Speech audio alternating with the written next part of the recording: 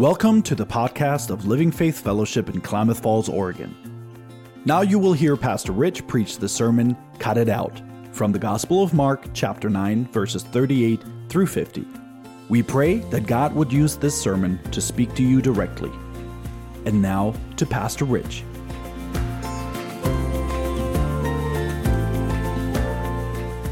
Morning, church. So I wonder if when you were a kid, you were kind of like me.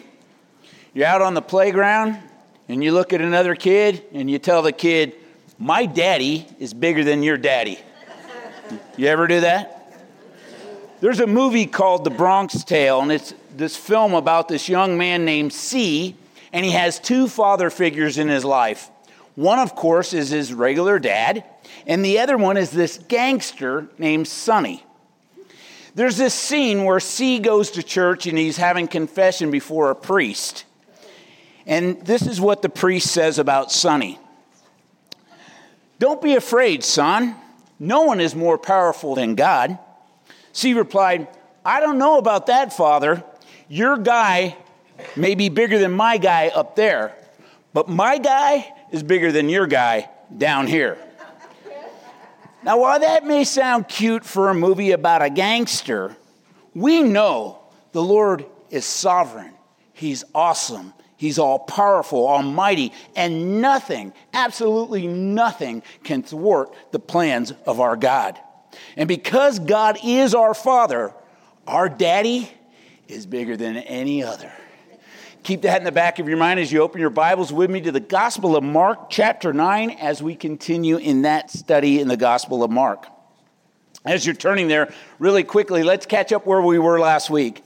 Last week, Jesus settled an argument that the disciples were having along the road. The argument was, who is the greatest in the kingdom?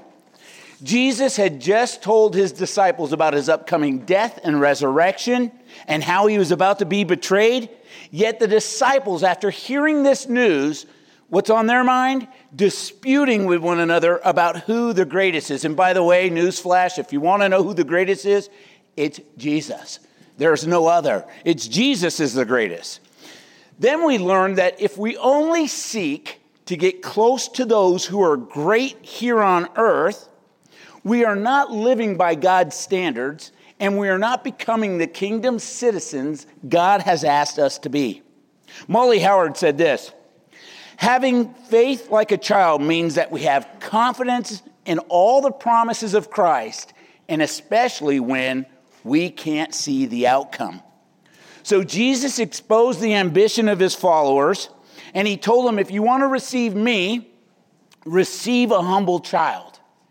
And that's how you will receive me. And so today, Jesus is going to warn against offending his little ones. And then he's going to speak very clearly. Listen, because maybe you don't want to listen to the rest of the message after this. He's going to very clearly tell us the dangers of besetting sins within our life. So if you have your sermon notes, Roman numeral 1 there in your bulletin, exclusive followers. If your Bibles are open, Mark chapter 9, let's begin with verse 38. It says, now, John answered him, saying, Teacher, we saw someone who does not follow us, casting out demons in your name, and we forbade him because he does not follow us. But Jesus said, do not forbid him, for no one who works a miracle in my name can soon afterward speak evil of me. For he who is not against us is on our side. And for whoever gives you a cup of cold water in my name to drink, because you belong to Christ, assuredly I say to you, he will by no means lose his reward. So again, remember what just happened. Jesus just exposed their ambition as they're walking along the road. And then in verse 38, notice the timing. Now. So this is immediately. He just corrected them. And now John speaks up. Imagine this scene. Again, he told them, I'm going to die, I'm going to rise again, I'm going to be betrayed. They start arguing about who the greatest in the kingdom is, and then he corrects them, and right in the middle of the correction, John goes, yeah, but, Lord, we saw somebody doing this in your name, and they're not one of us, so we forbade him. Teacher, we saw someone driving out demons, and they don't follow us. Instead of being happy that some demon-possessed man just got healed, notice what they do. There in your notes. John basically said, only we can perform healings in Jesus' name because this man wasn't part of their inner circle. Think about the audacity of this guy.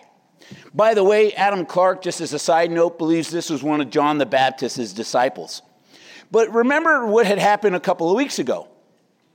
The disciples are frustrated because if you remember why Jesus was up on the Mount of Transfiguration, some of the disciples tried to cast out a demon out of the young boy, and they could not do it. And Jesus had to come down off the mountain and tell them, it's because your faith is weak.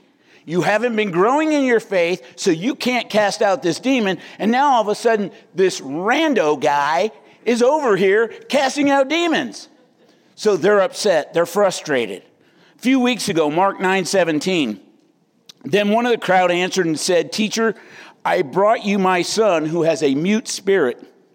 And wherever it seizes him, it throws him down. He foams at the mouth, gnashes his teeth, and becomes rigid. So I spoke to your disciples that they should cast it out, but they could not. And so here's this guy, possibly a disciple of John the Baptist. We don't really know. But here he is, and he's making someone free from the bondage that he was in, freeing him from the powers of Satan.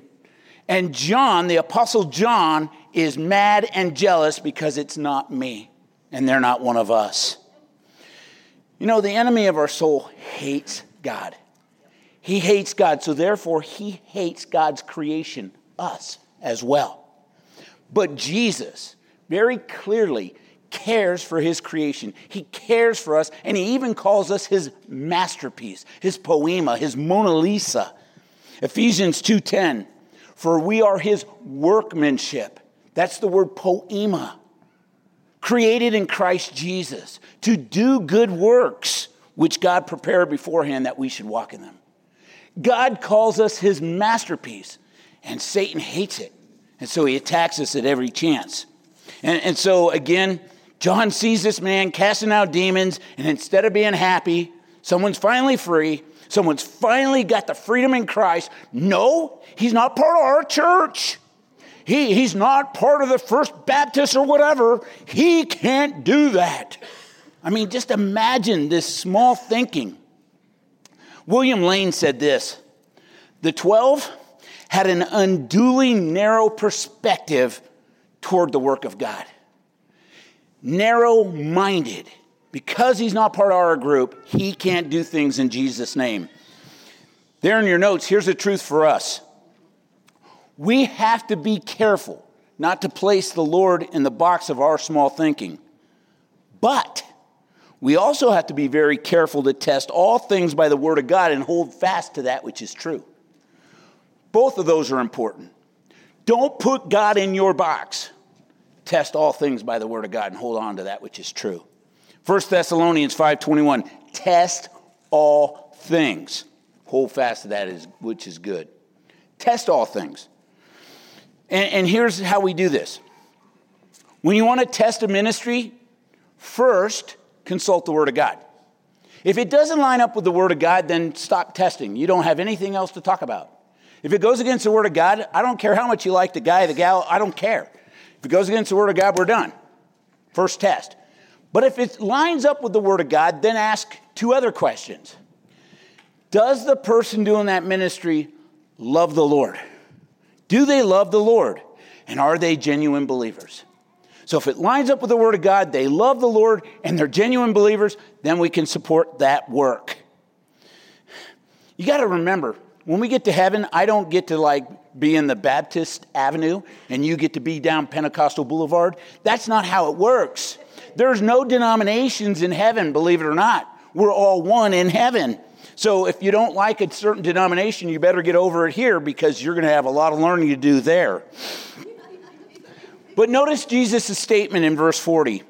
He who's not against us is on our side. William Lane again said this. If anyone is working towards the cause of Jesus and the 12, he cannot work against it at the same time. If you're working for Jesus, can't work against Jesus at the same time.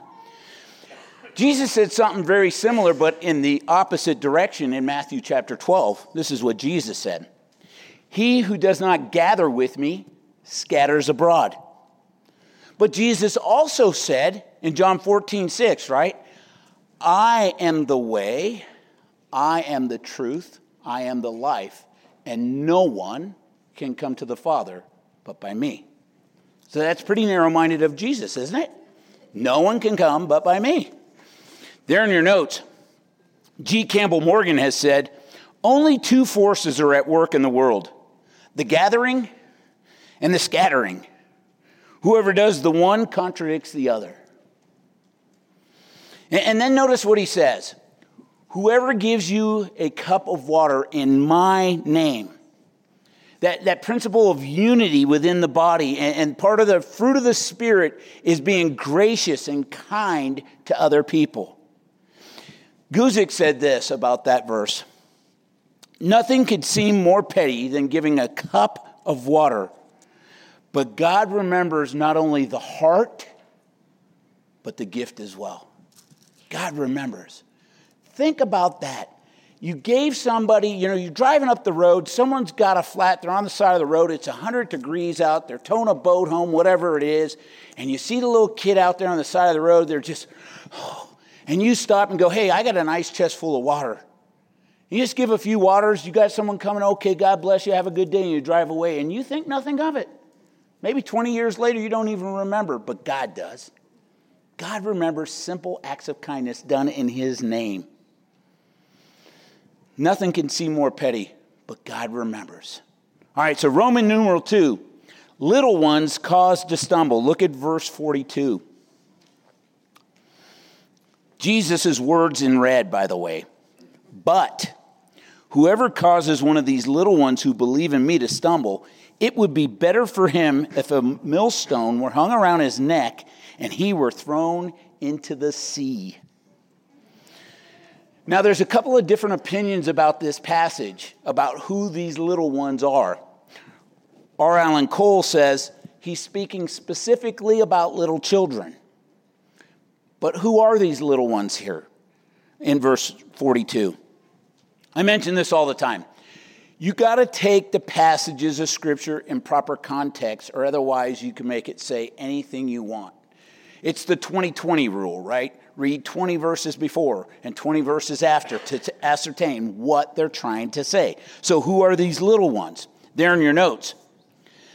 Some interpret this passage to say Jesus was not referring to a literal child, like the one he held in verse 36, but rather, based on verse 41, he is referring to all those who belong to him. The Apostle John later would write this in 1 John 2:12. I write to you, little children, because your sins are forgiven you for his name's sake. So remember what Jesus has been teaching here. If you want to be great in the kingdom, you got to accept little children and be like a little child. So if you want to be great in the kingdom greatness comes with serving and being last. That's where kingdom greatness comes from. And last week, we learned that taking care of a child in their culture was like the lowest form of anything. It was a servant's job. It didn't bring with it any clout or anything like that. And so Jesus, using this child to illustrate their hearts, shows them, have the heart of a child and be willing to serve a child. There in your notes. Embracing the role of a servant involves identifying with the lowly, as well as extending the kindness of Jesus to the lowly. If Jesus remembers such small acts of kindness, like offering a glass of water, he will also remember the times that you have caused somebody to stumble. And that's a scary reality. Notice he says it'd be better for that person if you hung a millstone on their neck and cast them into the sea. Now, you got to understand there's two kinds of millstones back there, but the one he's talking about here was used to grind wheat. The millstone was so large, so wide, so heavy that it took oxen or mules to pull it around and crush the wheat. So what Jesus is saying is this big 1,000-pound stone around your neck and throw you into the sea would be better than you causing one of his children to stumble. That's a harsh reality. In God's eyes, causing a young person in the faith to stumble with stinking thinking is a big deal. You know, we look at some of these cults and some of these people who teach this goofy theology, you know, the gospel of greed or whatever it is to get something for themselves. And they think it's no big deal to lead one of God's children astray.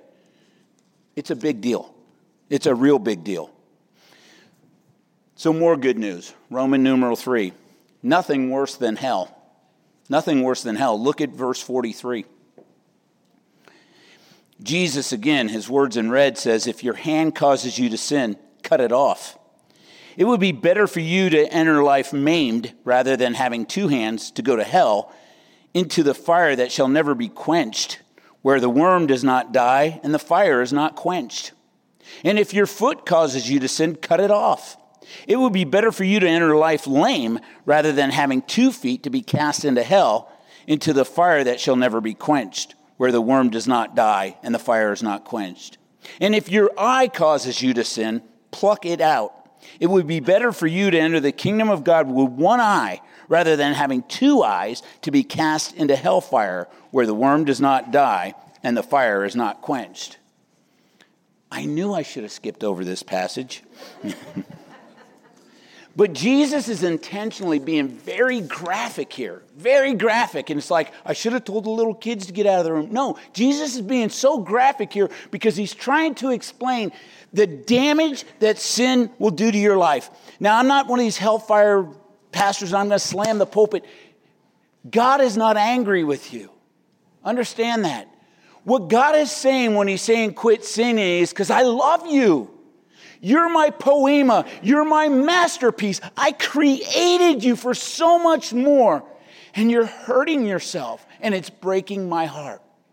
That's Jesus' heart behind the stop sinning part. It's not because you're a bad girl or bad boy and, you can't have this. That's not God's heart. God's heart is, you are mine. I bought you. I made you. I brought you back. And now you're harming yourself. And he wants us to quit. Let me give you a story as illustrating this. In 2003, in April, a guy named Aaron Ralston went into Utah's Blue John Canyon, and he became trapped by this 800-pound boulder as he was climbing rocks. And it pinned him against the wall, and it had his hand stuck, and he could not move. 6 days this guy's like that. 6 days stuck. Dehydration, he thinks he's going to die, no one's coming, hypothermia, all these things are going on. He thought for certain he was about to die. He only had one choice left. He took a multi-tool, 6 days stuck like this, and he cut off his right hand and then rappelled down the mountain. Imagine this. Who would have the, chutzpah to do that? I mean, who could do that? You're stuck for 6 days, no water, hypothermia, no one's coming, 800-pound boulder, and you take out this jagged knife and cut your hand off. By the way, this is a true story. The climber lived. Think about this. William Lane said this, verse 43 was not a demand for physical self-mutilation, but in the strongest manner possible, Jesus is talking about the costliest sacrifices. It'd be better to go through life maimed, than to go to hell with both hands. There in your notes, Jesus is stating that it's better to be physically impaired here on earth than to forfeit your eternity apart from Christ. I thought about this, Sermon on the Mount sort of thing, and I thought about this. Is Jesus really asking the man who has a lust problem to pluck out his eye? And I'm not going to say how many one-eyed men we have in here, but he says that in Matthew 5. If your eye causes you, he says the same thing, then pluck it out. It was a figure of speech. It wasn't literal. What he's saying is, if there's something in your life that you're putting ahead of the Lord, be it a relationship, be it a sin problem, be it whatever it is, It's better to cut it out than to go to hell with all of that. That's what he's saying. Anything that damages my fellowship with you, be it a person, be it a job, be it whatever, get it out of your life. Remove anything out of your life that stands in the way of you and I having a relationship. I've often said this, and I don't know where I picked it up. I'm sure I stole it from someone 30 years ago, but sin always takes us way further than we ever intended to go, and it always costs us way more than we ever wanted to spend. You think of Samson, right? Samson had this problem with these women, and, first he says, well, this is my strength, that's my strength, and pretty soon he goes, it's the cord in my hair, so he's getting closer and closer, and then finally he says, okay, Delilah, okay, it's my hair. And notice what happened to him, and how apropos that he had his eyes plucked out. Here's a man with a lust problem, and he had his eyes plucked out. Sin is a hindrance to our spiritual growth. And the Lord wants us to have this beautiful relationship, everything in him, and it's a hindrance. So if there's a habitual sin in your life, pluck it out. If you're wondering why you're in a spiritual rut this morning, ask yourself, go into your prayer closet and ask God, what is it, God, in my life that I've put on the throne instead of you? What is it? And he'll reveal it. Be careful, though, because when you ask and he tells you and you do nothing about it, it will not go well for you. Speaking from experience, obviously. There in your notes, Guzik said, Jesus warns us that we must be willing to sacrifice in fighting against sin, that nothing is worse than facing the wrath of a righteous God. When we allow sin to just stay in our mind, it just grows and grows and grows, and it's just going to damage every relationship in our life, including the one with the Lord. There in your notes, a modern interpretation of verse 43 might be, if the internet causes you to stumble, unplug it, no matter how much you think you need it. How's that for a modern interpretation? If the people you associate with cause you to stumble, take them out of your life. And the cure for sin, here's the cure. Really simple. Be transformed from the inside out by the power of the Holy Spirit. It's so easy, yet it's so hard to die to the flesh. Man, the flesh is so strong. My flesh can convince me to do the stupidest things at the stupidest times. But that's the thing. Be transformed. And so here in Mark 9, Jesus uses these similes of our eyes and our hands and our feet to represent, catch this, what we see, what we do, and where we go. And why? Because what I see, sin begins here. I play around with it, and then it fleshes out. What I do is as it's fleshing out and where I go. What do I see? What do I do? Where do I go? Imagine this. Wiersbe said, whatever makes you stumble in life, have it removed like surgery. And I thought about that statement. Have it removed like surgery. So I imagine this hospital visit. It kind of goes with my gender, but imagine this hospital visit. I get before the doctor, and doctor says, you have this growth, and this growth is cancer, and it's got to come out. And like a lot of people who join me in my gender, I'm all right. Rich, you're going to die if you don't get that taken out. And I just say, no, I'm not going to have the surgery. I don't want surgery. I'm fine. Well, isn't it that same way with sin? We know it. We know what we're involved with. And the Lord would say, cut it out and have the abundant life. It's almost like I tell God I know better than him. Praise God, you guys don't do that stuff. R. Kent Hughes said there has to be a severing, a gouging out if you want a victory. That thing has to be severed. And when you sever something out of your life, let me tell you something, it's painful, right? But I like that. But, I mean, if sin wasn't enticing, no one would sin, right? So let's be honest. We could be honest with each other. Don't tell anybody else. But sin has to be enticing, right? It has to look inviting or we wouldn't do it. I mean, if it was like eating beef liver, we'd all say, no problem. I'll give up sin every day for you, Lord. No problem. But it's enticing. And so I like it. But you need to cut it out to have abundant life. Well, I really want abundant life, but I don't want the surgery. Cut it out. All right, Roman numeral 4, fire and salt. Look at verse 49.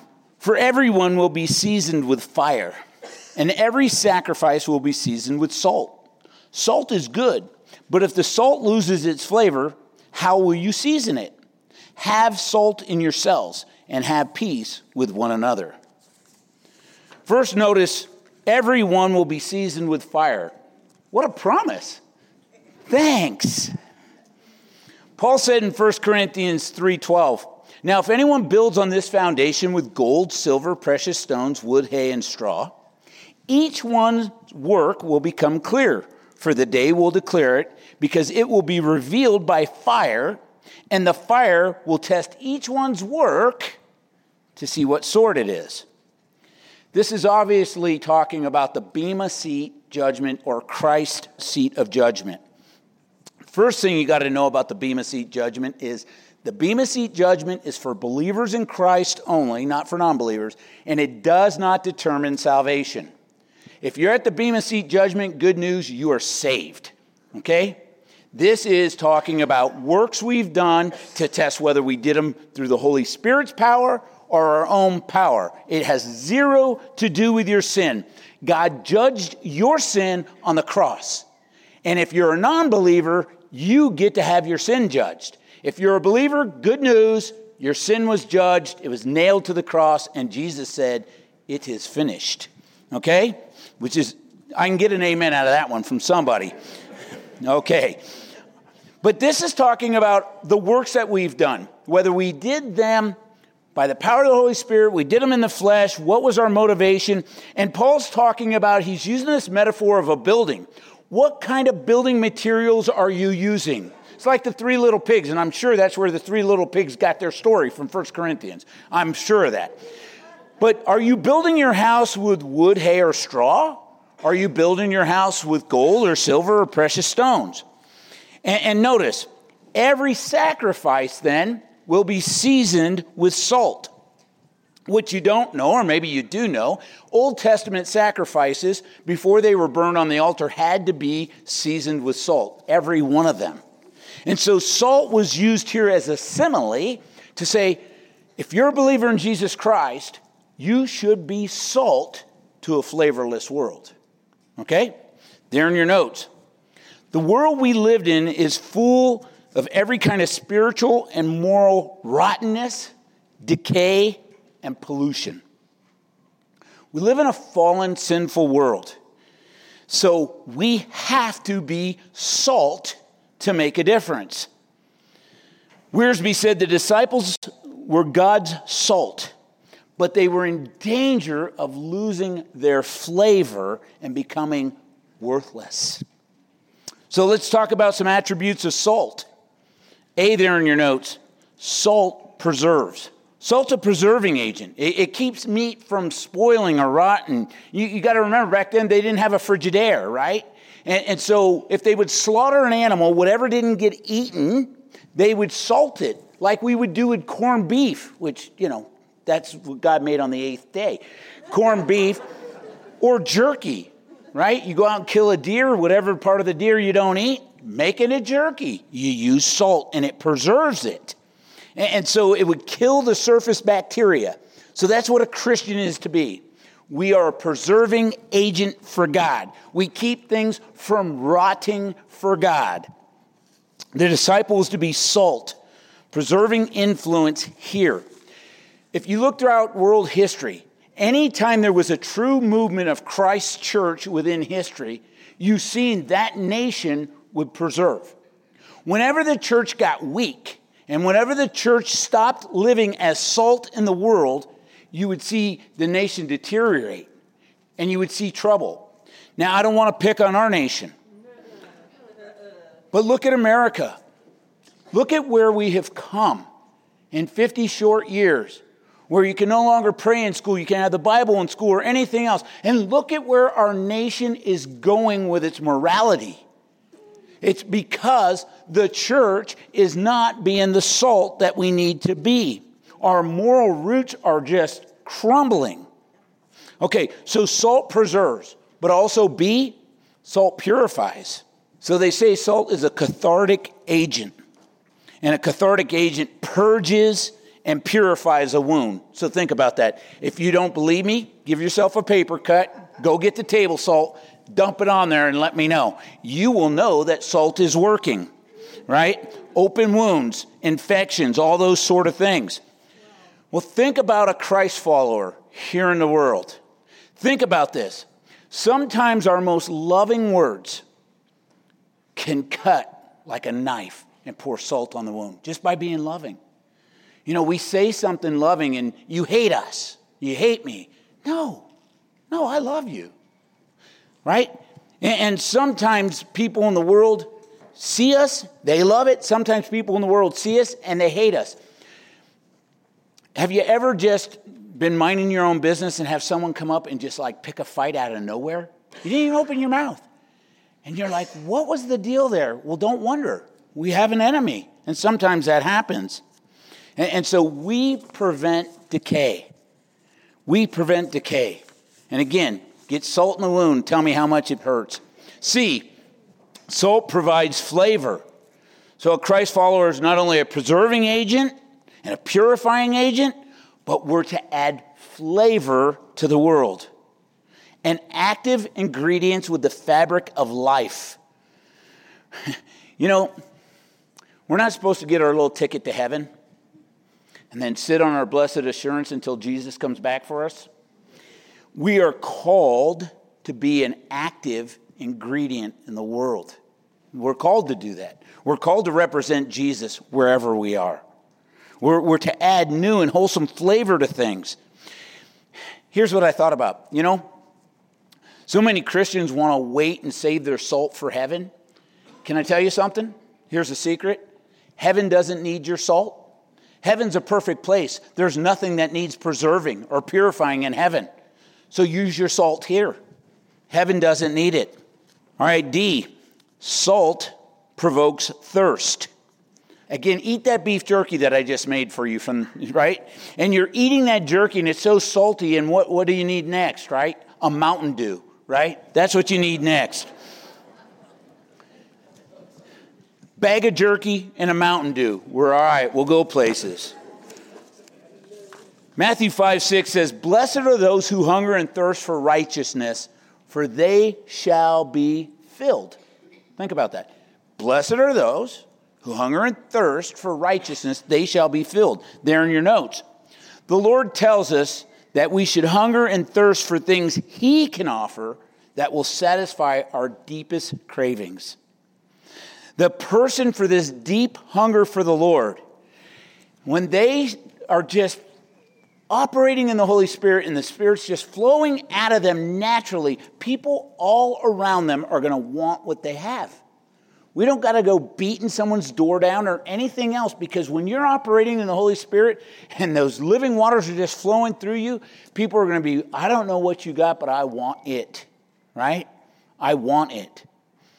If you're not living as a purifying agent, you're not adding flavor to this world and preserving, what does Jesus say? Mark 9:50, salt is good, but if it loses its flavor, how will you season it? So my question is, how's Christianity doing in America? And because I are one, I'm including myself in this, right? So I'm not just picking on y'all. How are we doing, church?